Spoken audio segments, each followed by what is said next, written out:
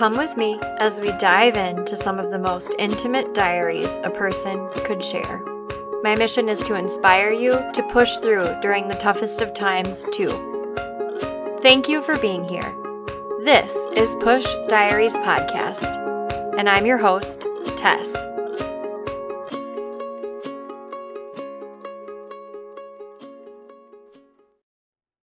Episode 40. Kim. It's real life. Be kind. Hi, everybody. Welcome to Push Diaries Podcast. I have my friend Kim on today to speak with us. She had contacted me a while back and wanted to come on and share her story. And so we were able to finally get together and record her episode today. I was friends with her and her sister, Nicole. We lived, 2 blocks away from one another, and we met that way first. And so we would play together with the Petrons and the Nelsons and the Natses and play kick the can, right? And ride bikes and just, I don't know, being a kid in 2000s maybe was easier than being a kid in 2021. So, yeah. Yeah. I agree. Hello. Hi. How are you doing? I'm doing really good, and you? I'm good too. I moved to Michigan, Kim, I think it'll be 2 years in June or July. So I really miss my family, but I just have to make an effort to go home and see them more often. But that's what I feel like I tell everybody when they ask me how I'm doing. But how are you? Tell me where you're living right now and what's going on with you. Oh, not a whole lot. Just 17 weeks pregnant now, but I live in South Dakota, where the Corn Palace is, so. Oh, nice. But, yeah, so it's nice, but it's on 2.5 acres, so the dogs can run and get a garden going hopefully soon, and. Cool. Well, that's on awesome. the edge of town. Yeah, Awesome. I like it. It's nice. And congratulations on being 17 weeks pregnant. That's really exciting. Yeah. Got past that milestone, so. Yeah, I bet that feels good. Yeah. I know you want to cover a lot today, so let me know kind of where you want to start. Okay. So thank you for coming on the podcast. So we grew up in Cannon Falls, right? And you were, 2 years older than me or something? What year did you graduate? 2005. Nice, yeah. And I graduated in 2007, so. Yeah, sweet. Yeah. So why did you want to come on the podcast? I wanted to come on the podcast to just talk about awareness about kidney disease, being a living donor. It's very near and dear to my heart. I believe strongly in it. It's something that I made a personal choice to donate to my dad in 2015. And, I guess I should say 2014, because that's when we found out he needed to have a kidney transplant, and went through all the steps, testing to, get approved. So I believe that donating is cool, and I think it's important, and I think that more people should be aware of it. I think that people should look into it and not be afraid of it. I think people are afraid to maybe donate, or that their life will be different afterwards, or their health might be in jeopardy. But Sure. You can go on a perfectly normal life. Yeah, that's amazing. And so Kim and I were just talking that we might do a part 2 episode where she could talk a lot about that experience, because I think you're right. A lot of people have an understanding of donating an organ just by if I were to die and get in an awful car accident, it's an organ donation thing that's just on your license, but it's not something people just talk about and donate otherwise, right? That's kind of what you're saying. Yeah, definitely. It's easy to check a box when you're getting your driver's license to say, yeah, I'll be a donor.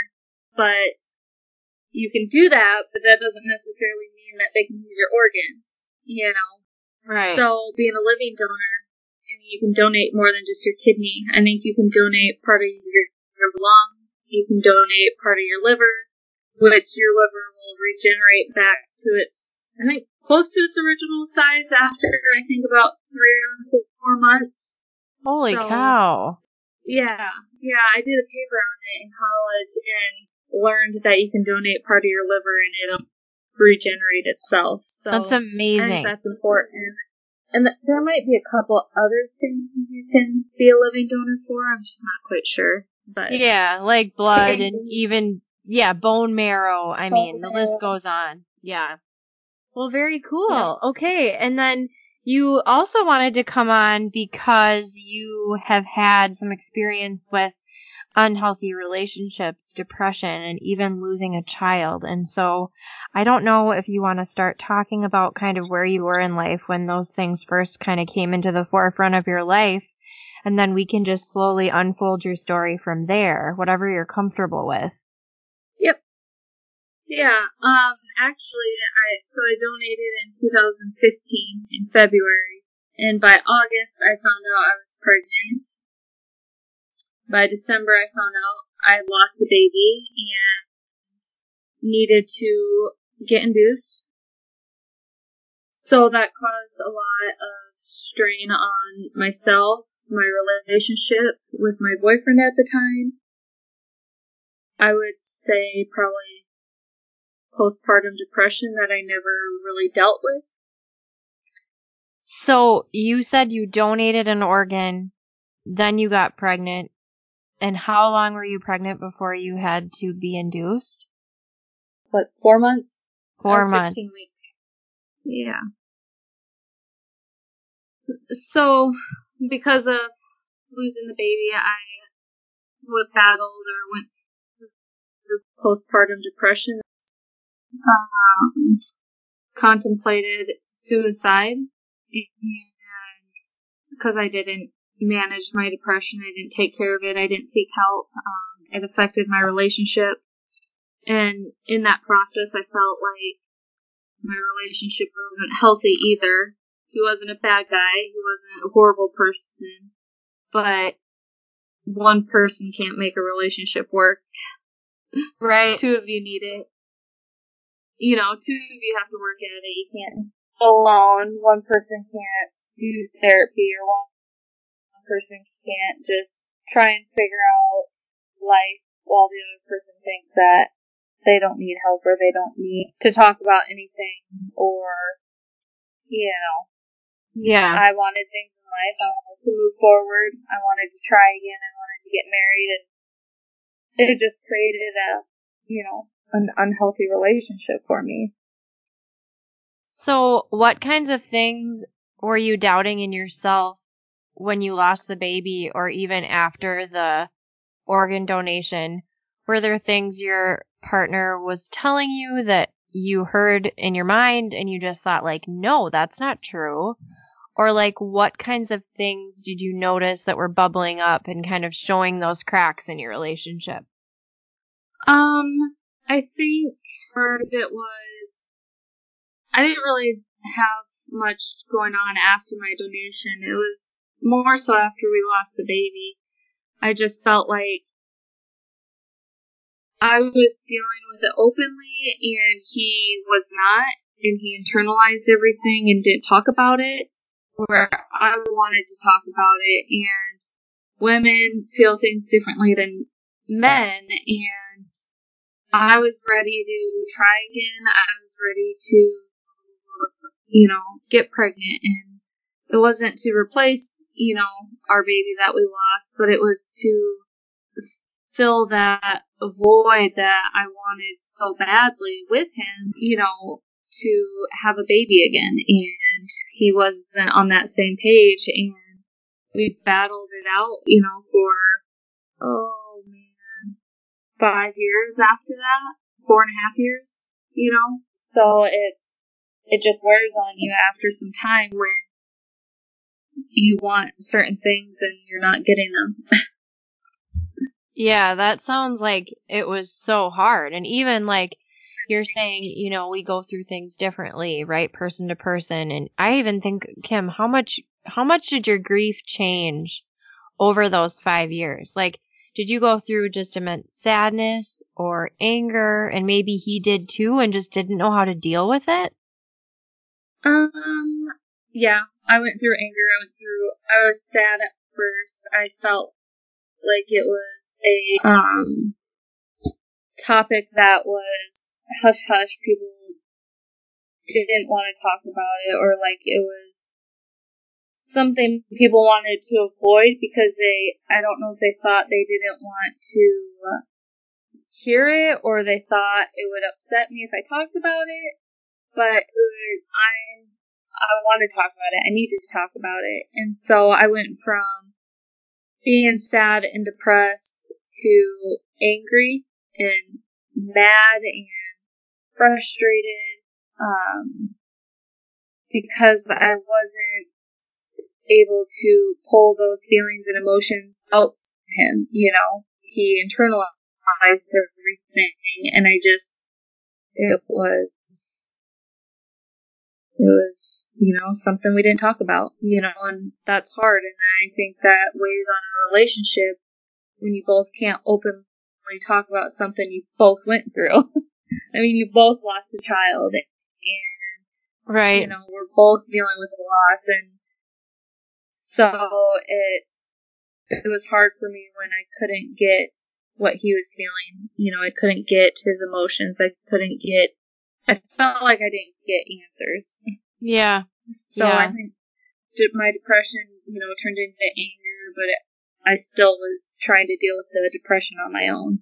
Yeah. And you weren't giving up. Like, you just wanted him to open up, but it wasn't something he could do at the time. Right. So, yeah. Do you want to walk us through, like, the excitement of getting pregnant, what you noticed, or what your OBGYN noticed that something was wrong? Can you walk us through the timeline of those days? When I found out I was pregnant, I had just gotten back from California, a really exciting time in my life. I went to California and met an uncle and cousins that, we had just learned about. It was my grandpa's son that we didn't know, or we didn't get to meet. He was never part of our life. So we spent a weekend in California meeting them. And then I got back and I didn't feel pregnant. But I was like, I'll just take one, because why not? And I was pregnant, and we were excited because I know we finally got to that point in our relationship where we both agreed to get pregnant and have a baby and take that step in our life. So it was a really exciting time. And, the months went on and things were going good. I mean, my visits were fine. There was nothing wrong. So I actually went in on the 21st of December, I believe. And I told Trevor, you go to work, since we have I think it was like a 7 a.m. flight to Phoenix. And I was like, you go to work, see if you can get off early instead of going in late and working till 11 o'clock. So I went to my appointment by myself, and, normal checkup. My doctor doesn't do ultrasounds at 16 weeks. He just does the handheld monitor. And went in and did all his questions and then checked for heartbeat and couldn't find it. And he's like, all right, well, let's go do an ultrasound. And in that moment, I felt my world stop, because I'm sure just like any other human, your mind goes to the worst case scenario, like there's not going to be a heartbeat, there's not, I'm going through what every mother's worst nightmare is. So we get in the ultrasound room, and he does an ultrasound, and my worst fears, came true. And he told me that there was no heartbeat, and it was just him and I in this room with the walls closing in. And it was hard because I was alone. I didn't have Trevor there. And it wasn't Trevor's fault, because who plans that? Nobody plans that. We were planning on going and spending Christmas with my family. So While we're in there, we talk about the steps to have, our baby. At the time, we didn't know. So he talked to me about, he's like, there's 2 ways of doing it. You can have surgery, and they can pretty much vacuum your baby out of you and do a D&C, or you can get induced and deliver him. And I'm like, I'm delivering him. I'm not doing it the other way. That sounds horrific and not fair, not right. So, called Trevor afterwards, and I think that was one of the hardest things, was having to tell somebody the worst news ever over the phone. And I was mad at, our job because, I think State was there interviewing, and, I called and told them it was an emergency, that I needed to talk to him. They called me back and they're like, well, is it really an emergency? And I'm like, yes. And I tell them what happened, and they're like, okay. And so we go home and we tell our family. So I carry him. It was a boy. I carried him for the next week. And that Monday, I think it was Monday morning, I went in. And they did an ultrasound to confirm that there was no heartbeat. I then was admitted into the maternity floor. And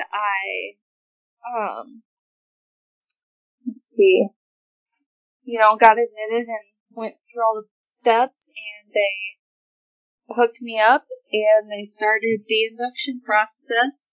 I wish I found my journal, because I had wrote down everything that, they did, and I got, but I can't find it. It's packed away somewhere.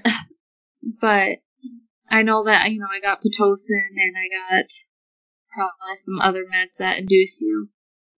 That night, Trevor was complaining that he couldn't fall asleep, so I was like, I'll go to Walmart, I don't think anything's gonna happen anytime soon. Go get whatever you need to try and sleep better.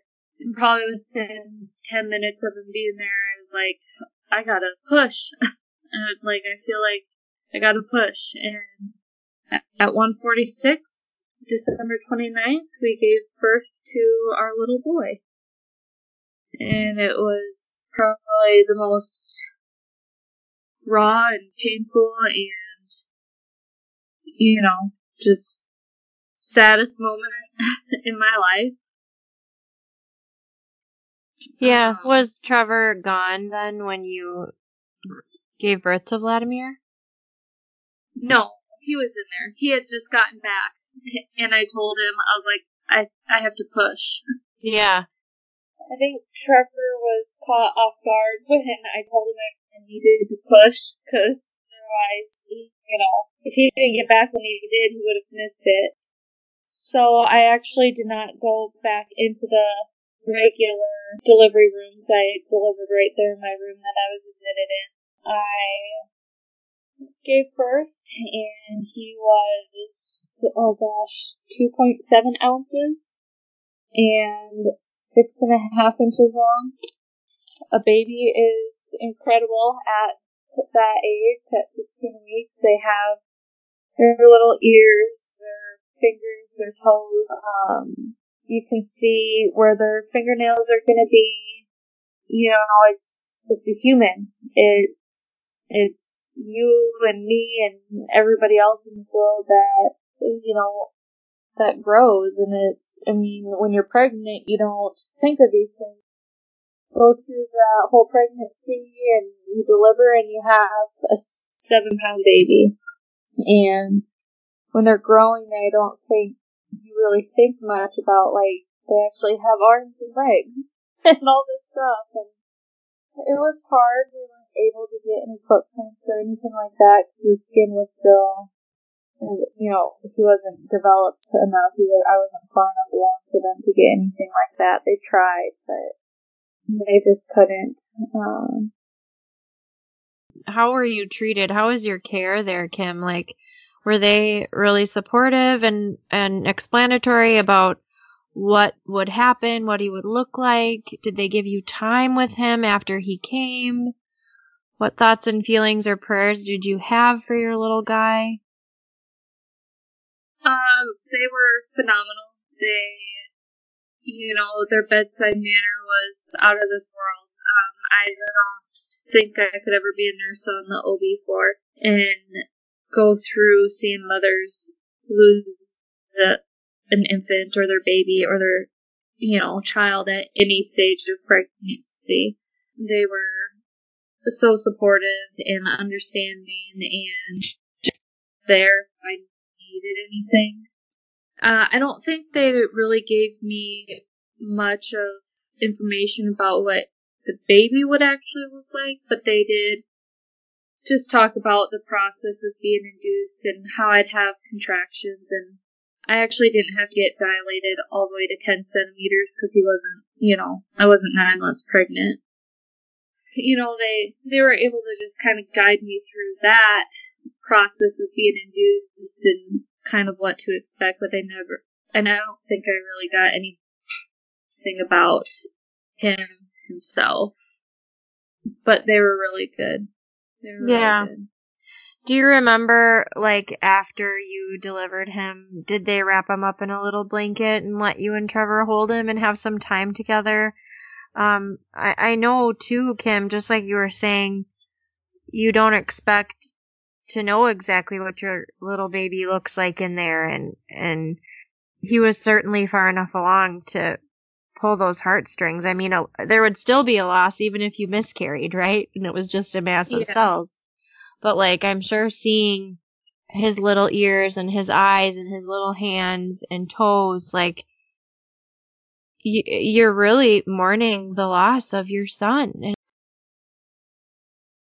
what did that look like? How long were you able to sit with him? And what were the options as far as cremation or burial or things like that? Because I think a lot of people wonder, when a baby dies in utero, what are your options? Because you're going through death.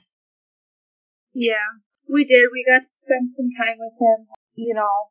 I don't like saying stepmom anymore. I call her my bonus mom, Lori. She's great. She's awesome. She and my dad came, and because we knew I was getting induced, so I think they came that Monday. And so my dad and Lori came.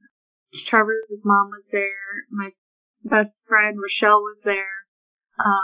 She went home and came back at 2 a.m. She didn't care. She's like, I'm coming. Yeah. And so some of the people that,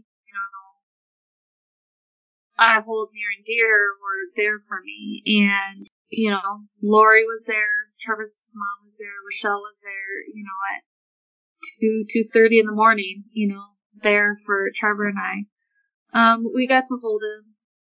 I don't remember how long we held him. But he was wrapped up in a little blanket, and they, gave us as much time as we needed.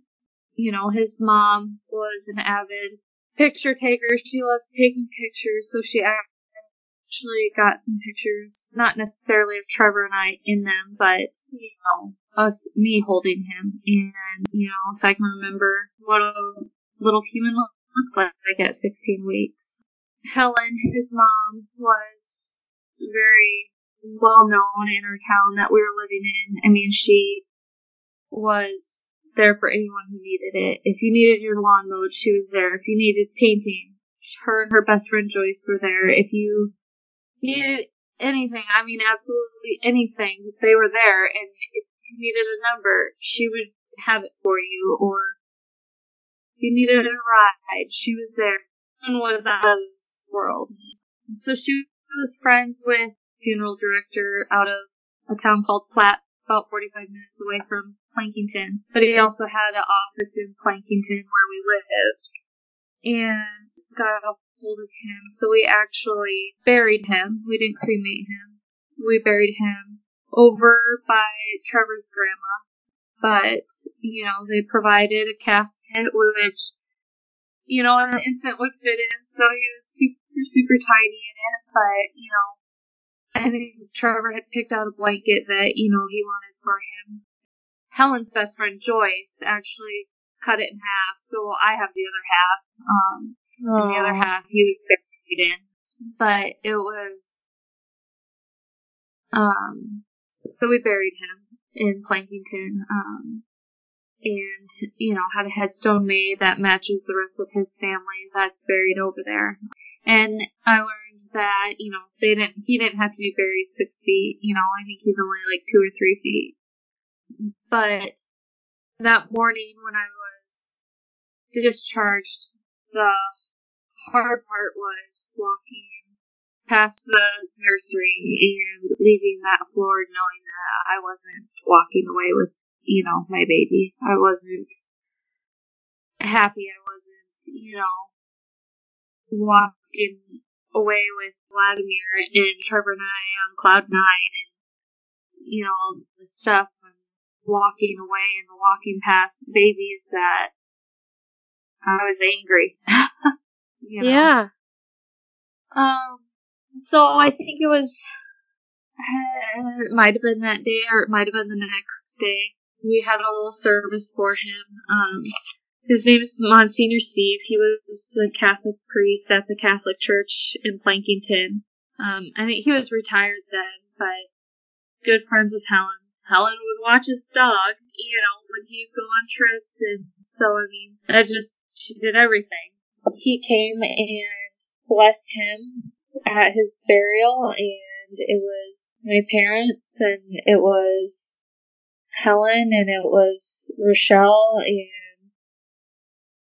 Olivia, and I think it was just us, and we had our just private little service, and Helen had to drag me out of the car. I didn't want to get out of the car because I didn't want it to be real. It was one of the crappiest moments. What did the priest say was said over Vladimir? I don't. I think he just, had the holy water and blessed him.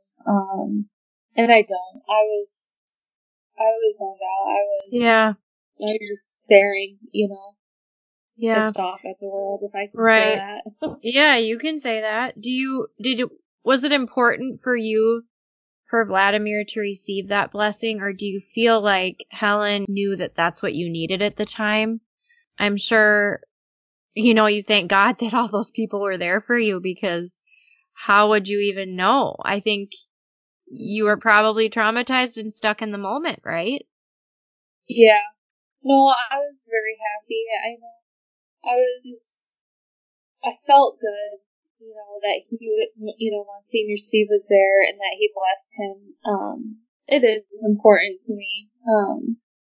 And I appreciated him being from the Catholic religion, that Trevor and I having a child out of wedlock was not even an issue. Like, I, never felt judged by him, never, had a negative feeling from him. He was there, and he was great, and he was understanding, and, I think felt our pain, that we were feeling. And so I think he was the perfect guy to be there and bless Vladimir, and, he was the closest one to Helen, and, Trevor, was near and dear to my heart, and Helen was, so it made sense to have him be that person to do it. And I believe he did say the Our Father. He might have said that, but otherwise I zoned everything out. Yeah. Just stared off into space and couldn't believe that I was that person that, lost a baby and had to go through what I believe 1 in 4 women go through. So. Yeah, and gosh, Kim, isn't that such a high number? It breaks my heart just hearing you say that statistic, because that is a quarter of us that will go through that. Yeah, you don't think about it. You're in a room with, 4 people, and one of them's going through it, or had gone through it, or will go through it, and so I mean, it's crazy. It's unreal. And it's something that I never imagined. I didn't have answers. I was in the middle of changing jobs at the time, so I didn't think I necessarily had insurance. Later on I realized, my insurance goes through the end of the month. I could have done testing on him, but I didn't realize that at the time, and so we just accepted the fact that we, lost him, and it was just because of natural causes. We don't have any real answers as to why he, didn't. Yeah. Is that something that bothers you? I mean, would it make any of this easier to know what was wrong? Or have you sort of accepted that that's just what happened? Because I'm sure part of that is like not healthy to focus on, Yeah. No, at the time, I didn't really think about it. I kind of would go through phases where I wish I would have gotten answers. And then I go through phases where, it's life and it's my life and it's my story and,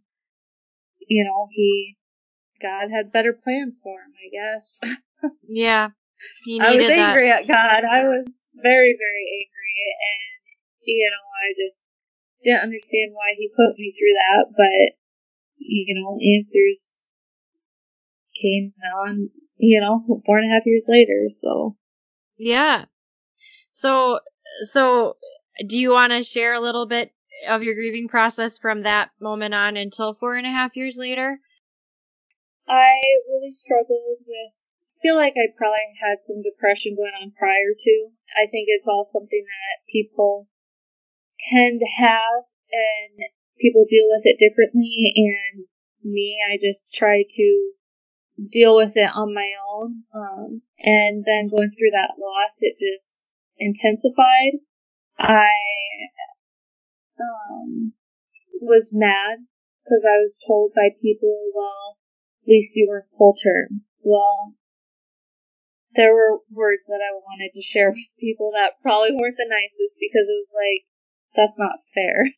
Right. Isn't it a loss amazing? is a loss. Right. A loss is a loss. And isn't it amazing what people will say to you? And really, truly, we know they're trying to come from a good place, but it's like, that's not better. That would suck too. Like, Right. it's not their place to try to reframe it in a way that would make you feel better when you've already been through hell. Right. Yeah, so it was not easy hearing those things from time to time. Heidi, one, she was a huge resource for me because she had, been there for me. I was able to relate to her and vice versa. She was my rock there for a while because I could go to her. She knew exactly how I was feeling.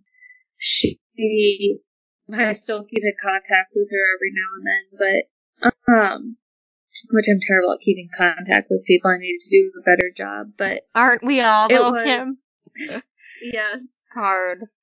So, I was really angry at people for saying those things to me, because there's just times where you just need to not just say anything, but let people know you're there. And I think that it's important that to me, it's very important that if someone's going through that you allow them to share their story or talk to you about it if you want to, or if they want to, because it is uncomfortable, but it's life, and it's real life, and it's not going away, and when people feel like they can't talk about it, I think the depression manifests from that too, because it's like, well, people don't want to hear what I'm going through, or people don't want to hear about my loss, or they are tired of hearing about it, and it's important for people to be able to talk about it without it being a touchy subject or something that people want to avoid because they don't know what they're going to say or things like that. And I think, sometimes it's best to just be quiet and open your ears and listen and, just let them know that you're there for them. Absolutely. So I went through, that, and then because I was trying to deal with my depression for a long time on my own, like I didn't take antidepressants, I didn't go to therapy, I didn't do this stuff, I resorted to anger and frustration and, just life sucking and not being fair, and it affected my relationship, and I was more vocal and he was more shut down and reserved and was, stone-faced, like there was no reaction, there was no feeling there was no expression. It was very hard. And I think it was probably about 2018 where my depression really started to, get worse. And because of the loss and because of my relationship, I feel like failing. But I'm like, hey, my grandparents put in 50 plus years. Like, they didn't just give up. I gotta find a way to make this work. I gotta keep pushing through, because how am I gonna get 30 plus years with somebody if I just give up every time, we get into an argument or I don't agree with something? So I would stay in a situation where I probably shouldn't have been staying, because I knew deep down it wasn't gonna go any further than what it was. So I actually got to the point of suicide. I was in a dark place. I had a plan. I knew what I was going to do, where I was going to do it. And it would get worse each time him and I had an argument or a fight, and because I felt like I wasn't getting anywhere. I felt like I wasn't getting answers. I almost felt stuck in the relationship because it was something I was so used to, and I was comfortable there, and I didn't want to pick up my life and start over. And so I felt trapped. And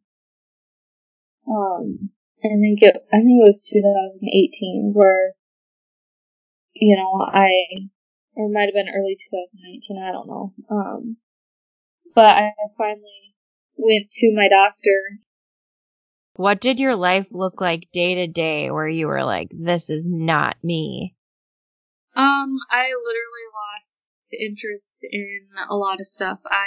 Trevor and he got me into hunting. I loved hunting and I wanted to do more of that with him, and I felt like I wasn't getting that from him. Like, it was easy for him to plan trips with, his good friend or do this stuff, but when it came to me, I didn't feel like I was getting that when he knew that my interest in it was peaking. And I knew when I didn't want to hunt anymore, or I'd get home from work and I'd sit in my chair and I'd binge watch TV. I had no interest in, doing stuff around the house. I didn't want to go do stuff with Olivia. I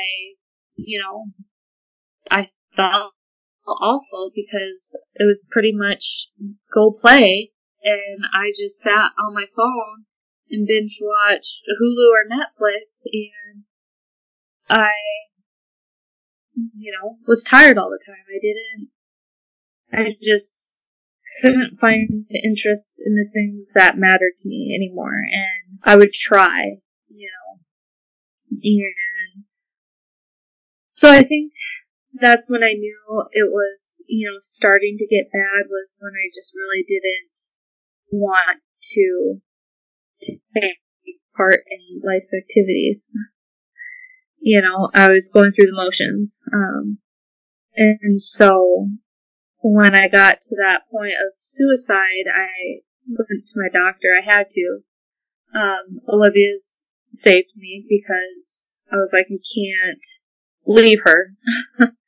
And broke down in my doctor's office probably for a good hour and, talked to her about what was going on, and we had a game plan, and, I started therapy and,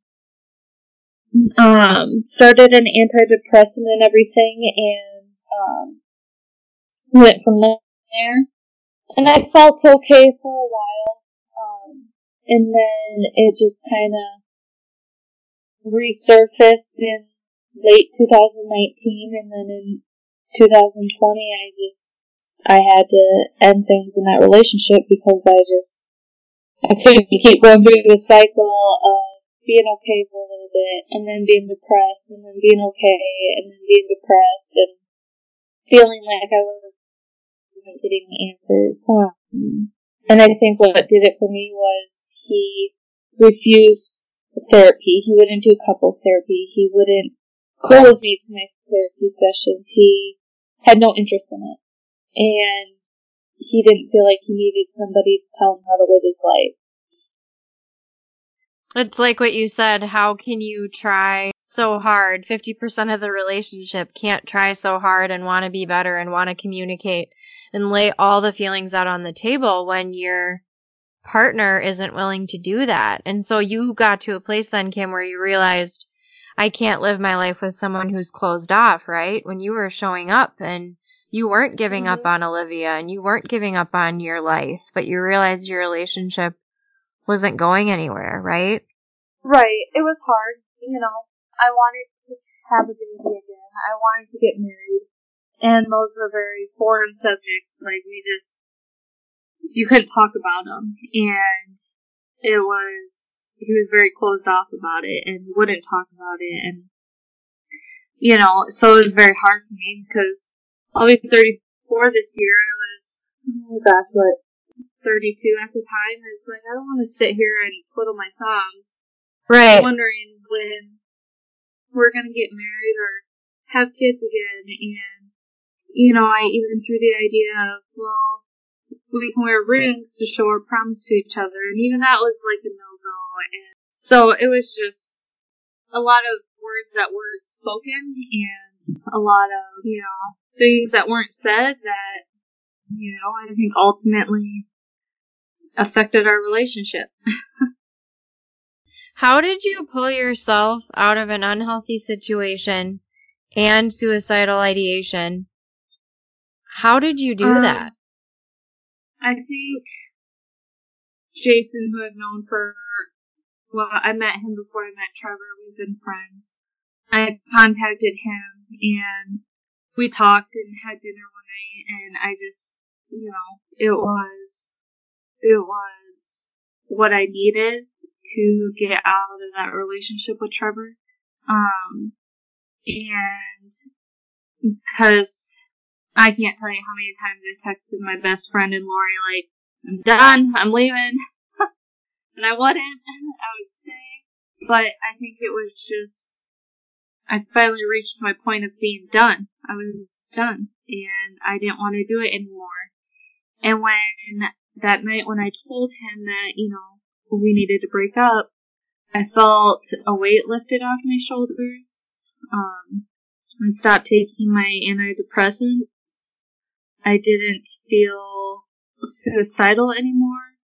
And I think it was because I didn't have to try and fight for something that wasn't going to happen. And also in that moment, I accepted and was okay with losing Vlad because I couldn't imagine having to co-parent. It would have been difficult.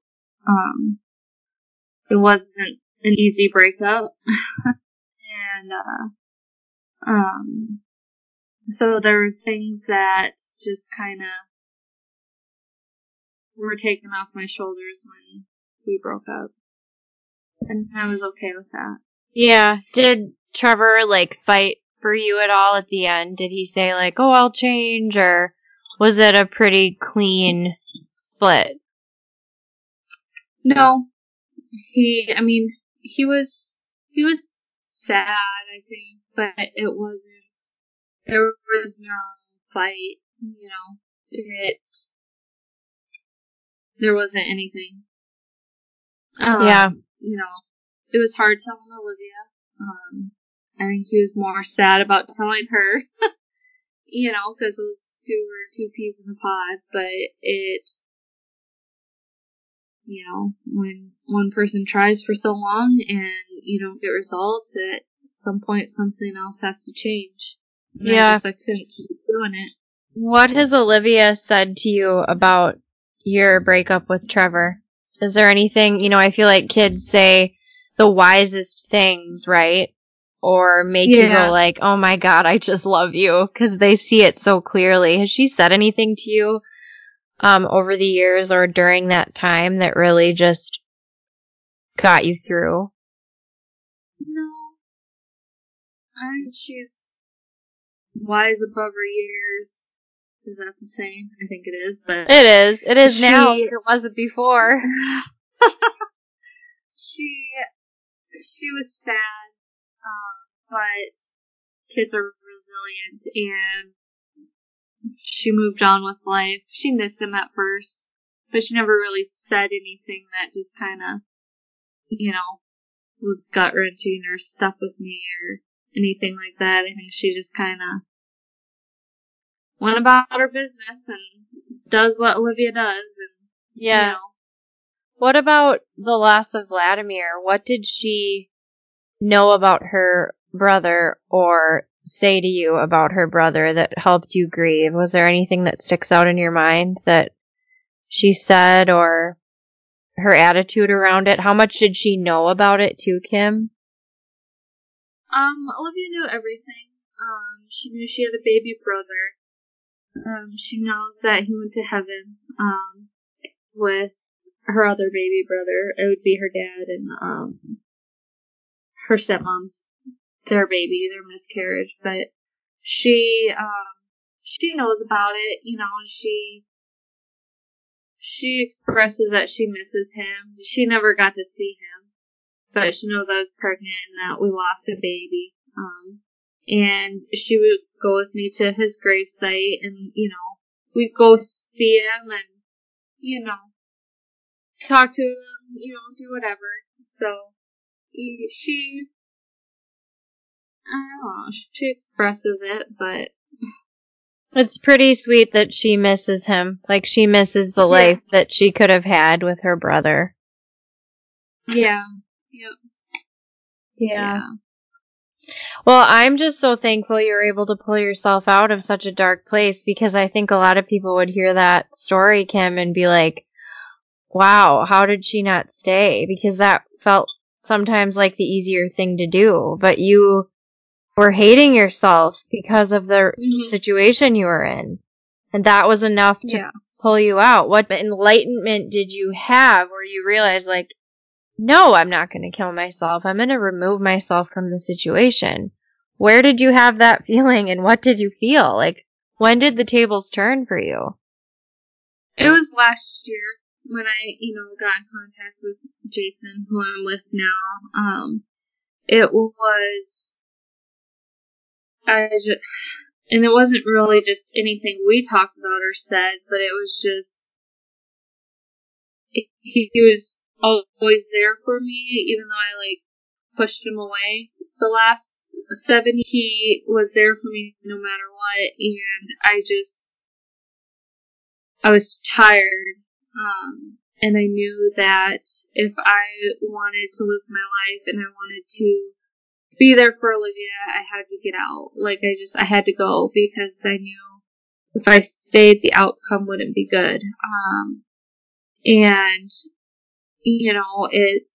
there's been people who have committed suicide that are friends of my friends, or, just different people in life that have done it, since I felt that way. And it just truly opens your eyes when you are in that moment in life where you're in that dark spot and you have your plan and you know what you're going to do. And you're able to pull yourself out. You're able to understand where those people who do commit suicide successfully, you're able to understand, where they're coming from, or their pain, or their hurt, because you don't know where to go with it. You have resources, you have friends, and you have family, but there's only so much that you feel like telling or spilling or anything, and you just get to a point where you just feel you just feel like you can't do it anymore, or you don't want to keep burdening them with your problems or your feelings or your sadness, because I'm not gonna lie, I can be a draining person to my friends sometimes, and it's, you don't want to keep dragging them down, and so I've learned to be more sympathetic to those that have committed suicide and their family and their friends, because it is a dark place and it's unexplainable. It's hard to explain where you're at and why people get there. I don't know. It's hard to find words. Yeah, no, you're right. I've gone through during my grief process of just being in a chair and losing my ability to walk. It is. Some days it's like exhausting to even explain how low you feel. And I agree. I think life gives us experiences that if people don't have a experience like you do with going through suicidal ideation and having a plan, I think people can certainly understand feeling so low and feeling so deep in depression. I mean, depression is more common than you and I would like to admit, but it is. And what a scary place, Kim. But I'm so glad that Olivia really was like the light that you needed and pulled you out. Yeah. Okay, so we sort of ended off on you saying like you understand now deeper like people's hurts and what they are going through. And if people that are listening have friends or family members that know someone who's committed suicide and succeeded, sometimes we hear people saying like, I don't know how they could do that. It's so selfish. But you have an understanding, Kim, of like how deep and dark that place can be and how some people can't remove themselves from it. Is there anything you want to say to the listeners who might be in a dark place right now or know someone who's gone through it? What resources are there? Are there any like inspirational things you want to say to these people about this? I think that a good place to go is your doctor's if you have one. She took the time out of her day to listen to me and care, and I think that any good doctor would. So I would hope that, these people suffering this have that benefit of having a phenomenal doctor that'll sit there and listen to you and let you cry and, tell them or listen to you tell them what's going on. I don't have the answers or what to say about as far as getting out, because you still don't know when someone's going through it a lot of the times until it's too late. And so my biggest thing is be kind, because you truly don't know what anyone else is going through. You don't know other people's battles. You don't know everyone's day-to-day life struggles. I mean, most people who look at me, they don't know I donated a kidney. They don't know that I lost a baby at 16 weeks and went through delivery. They don't know that I, had a suicidal plan and came close multiple times to going and doing it. A lot of people don't know these things, and people just need to be kind. Yeah. I totally agree. That's my inspirational quote, and that's my saying, because the world is cruel out there, and you just don't know. But I'm here for people. I don't need to know you. I don't need to be friends with you, but I'm here to listen and talk to you if you need it, and other people should be able to do the same. You might learn something from that person. Right. But it's so hard. It really is, because you don't know, Yeah. I wish I had the answers as to being able to know or get a feeling that someone's in that spot before it's too late, Right. I know. don't have those answers, and I don't think a lot of people do. No. What were your options, Kim? Do you remember? Did your doctor say like, are you not safe to go home right now? My doctor told me I needed to hide the guns that were in the house. I'm like, I need you to do that, because I don't think he'll listen to me. So she actually called Trevor and was like, this is very serious. Like, I need you to hide the gun that's in the house. And because this is what Kim's going through. And so he did, I think in that moment he realized that that was actually something serious that was going on with me. Not that he was very consoling to me afterwards or when I got home, but he, did what she asked. But she, she's like, well, this is what we can do. We can get you on an antidepressant. We can get you set up with therapy, which I have a phenomenal therapist. I stopped seeing her after a while, but I go back tomorrow because I'm like, I need to see Ricky. Yeah. And therapy is good, people. Like, if you don't believe the, stereotypes or the things that you hear about seeing a therapist is very, it's very, I don't know, it's nice and it's a breath fresh up there to talk to somebody that really doesn't know you and has the resources for you. And the other one was I could go to in-treatment therapy, and I told her that was a no. I was like, I live in a small town. I don't need people to judge me or, I couldn't put that on myself because I felt like it would have made me worse because people just don't understand and they make their own assumptions, and so I needed to do the least amount of possible first to try it and get myself back up before I took that big of a step. And so I went with antidepressants and I went with, seeing a therapist once a week. Okay, well thank you for sharing all of that. That was probably really hard to share. Was there anything else you want to share about anything that you've said so far?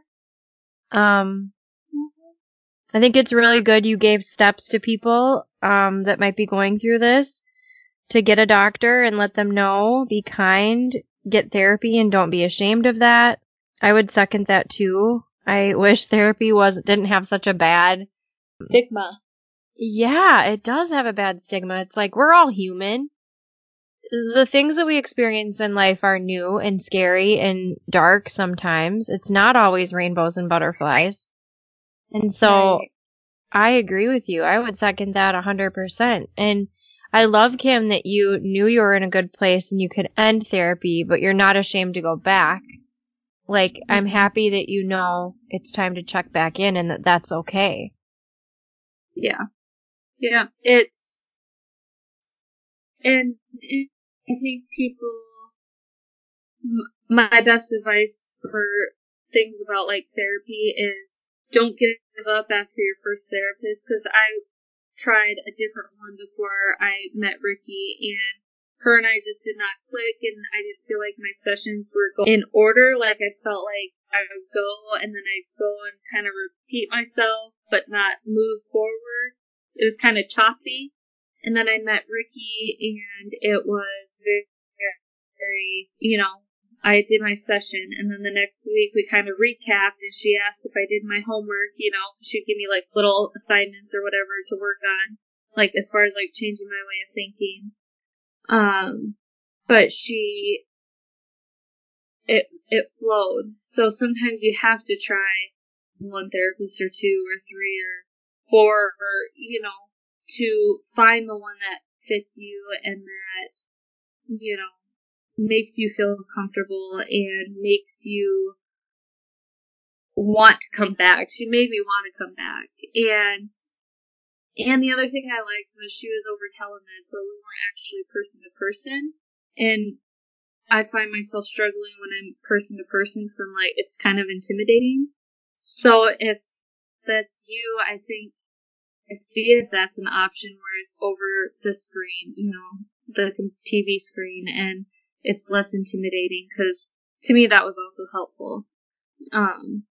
But yeah, don't give up after one therapist, because sometimes it takes a couple to find the right one that fits your life and who you are, and you gotta find the one that clicks with you. Did you say, so that friend Jason of yours, are you with him now? Are you guys in a relationship? Oh my gosh, that's so sweet. Yeah. So, how we is got Kim pregnant unexpectedly. Yeah, hey, that's so exciting. So you guys have been together for like a year, 2 years? How long have you been together? A little over a year. Yeah. So, how do you feel? Is this the first pregnancy you've had since Vladimir? Yes. How are you feeling? Do you feel like, if it's okay that I ask, do you feel like you're going back to see your therapist because you are around the same time you lost Vladimir and you just want to work through some feelings? Talk about how Kim is today. How have you changed for the better? What's life like now? I know it's not perfect, but why should people hold on? Why should people fight to see another day and not give up? Because there's more out there. I see what families go through missing their loved ones that were, decided that suicide was their only resource.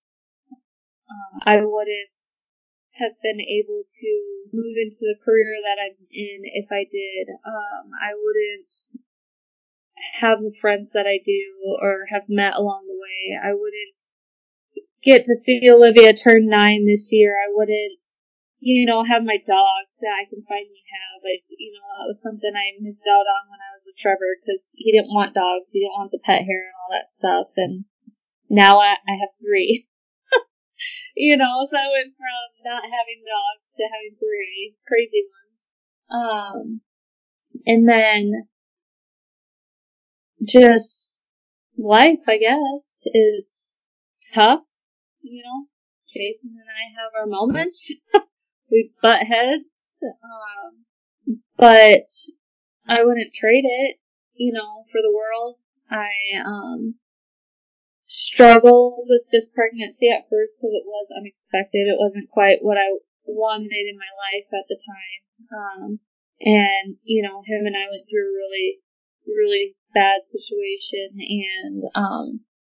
and so I'm excited now. But I started to get anxiety around 15 weeks. I called my doctor. I'm like, something just doesn't feel right. I'm like, I felt Vladimir move around this time. I haven't felt movements yet. I'm just really anxious. And so they were phenomenal and they got me in to listen to some heart tones real quick and they were there. And even at my 16-week appointment, I got, anxious again. So I'm like, what if they don't hear anything? And baby's still beating strong, around 150. So each appointment, is better and better. My next one's in June. We'll find out what we're having. So, but no, things are good. I just think that when you're in that dark spot, it's hard to see what life has to offer you. And if you're able to push through it and get yourself out of that situation or that position and move forward with life, I think that you'll be happy that you did and you'll realize the things that you miss out on. Yeah, it's good. Good. Very good, Kim. Thank you so much for sharing all of that. I think it's pretty amazing that, we started with just the sadness and the loss of Vladimir, and now you're in a place where you can be excited and have a little baby that's redeeming to your life. It's exciting, right? It is. Yeah. Okay. I have 2 questions left for you. How has faith played a role in your life in overcoming adversity? If you want to answer that one first. I've struggled with my faith. I truly have. Jason and I both agree that we need to find a church that we like and start going to church. I grew up, going to church, maybe not on a regular basis, but more regular than my life now. And I really lost faith, when I lost my baby. And then, again, when Trevor's mom passed away unexpectedly in 2017, I just lost a lot of faith and didn't understand why God does the things that he does. And my least favorite saying is everything happens for a reason. I hate it, but I know that it does. And you never want to hear it when you're going through a tough time, but you eventually get answers as to why stuff happens. And so I don't know if I really answered the question, but I lost my faith. And it's something I need to find again. So why? Why do you want to find it again? Do you feel like God is pursuing you to come back now that you understand there's a reason for some of that pain, even if it is just so that you can understand the people you love better? I mean, why? Why do you want to go back? I want to be able to, I want to feel good again. And I know that finding the right church and the right people will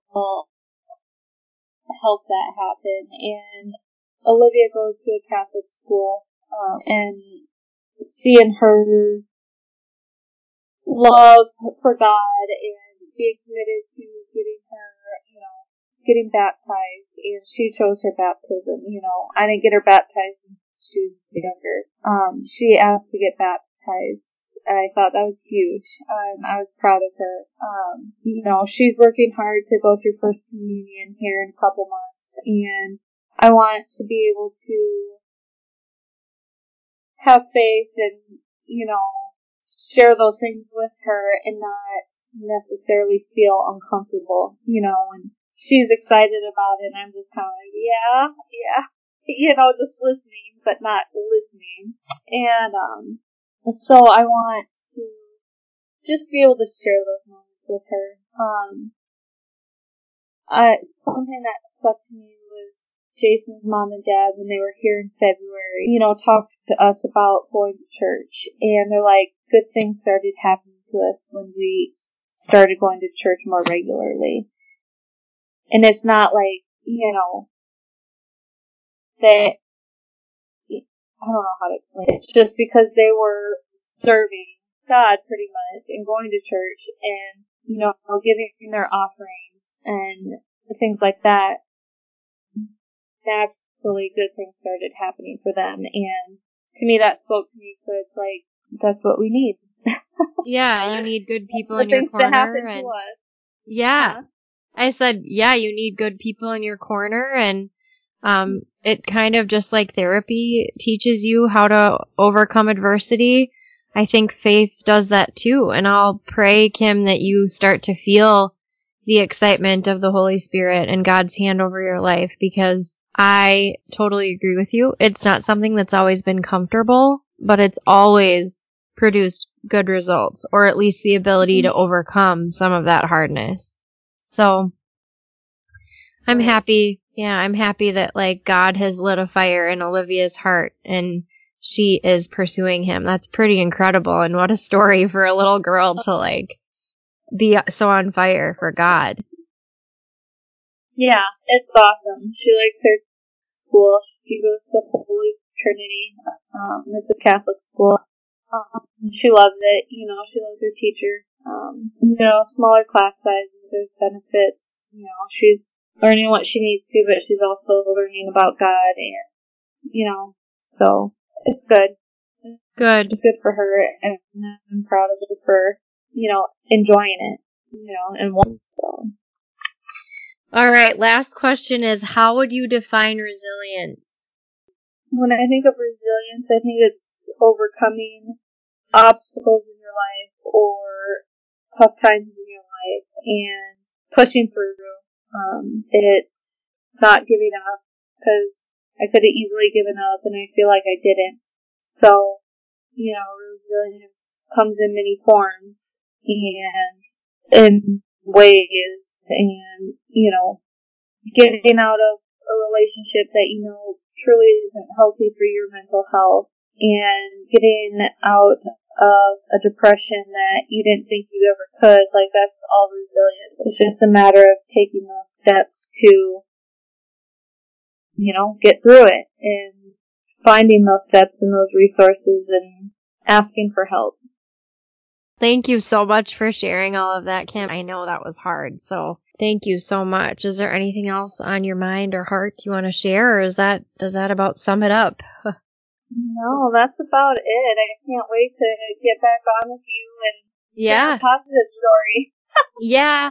Oh, and it's so cool. I think it's amazing. I can't wait to hear all about it, and I know the listeners will be saying, where's the story about Kim's organ donation? So we'll definitely get you back on there. I can't wait to talk about it because it's such a surreal moment, and if more people did it, I think,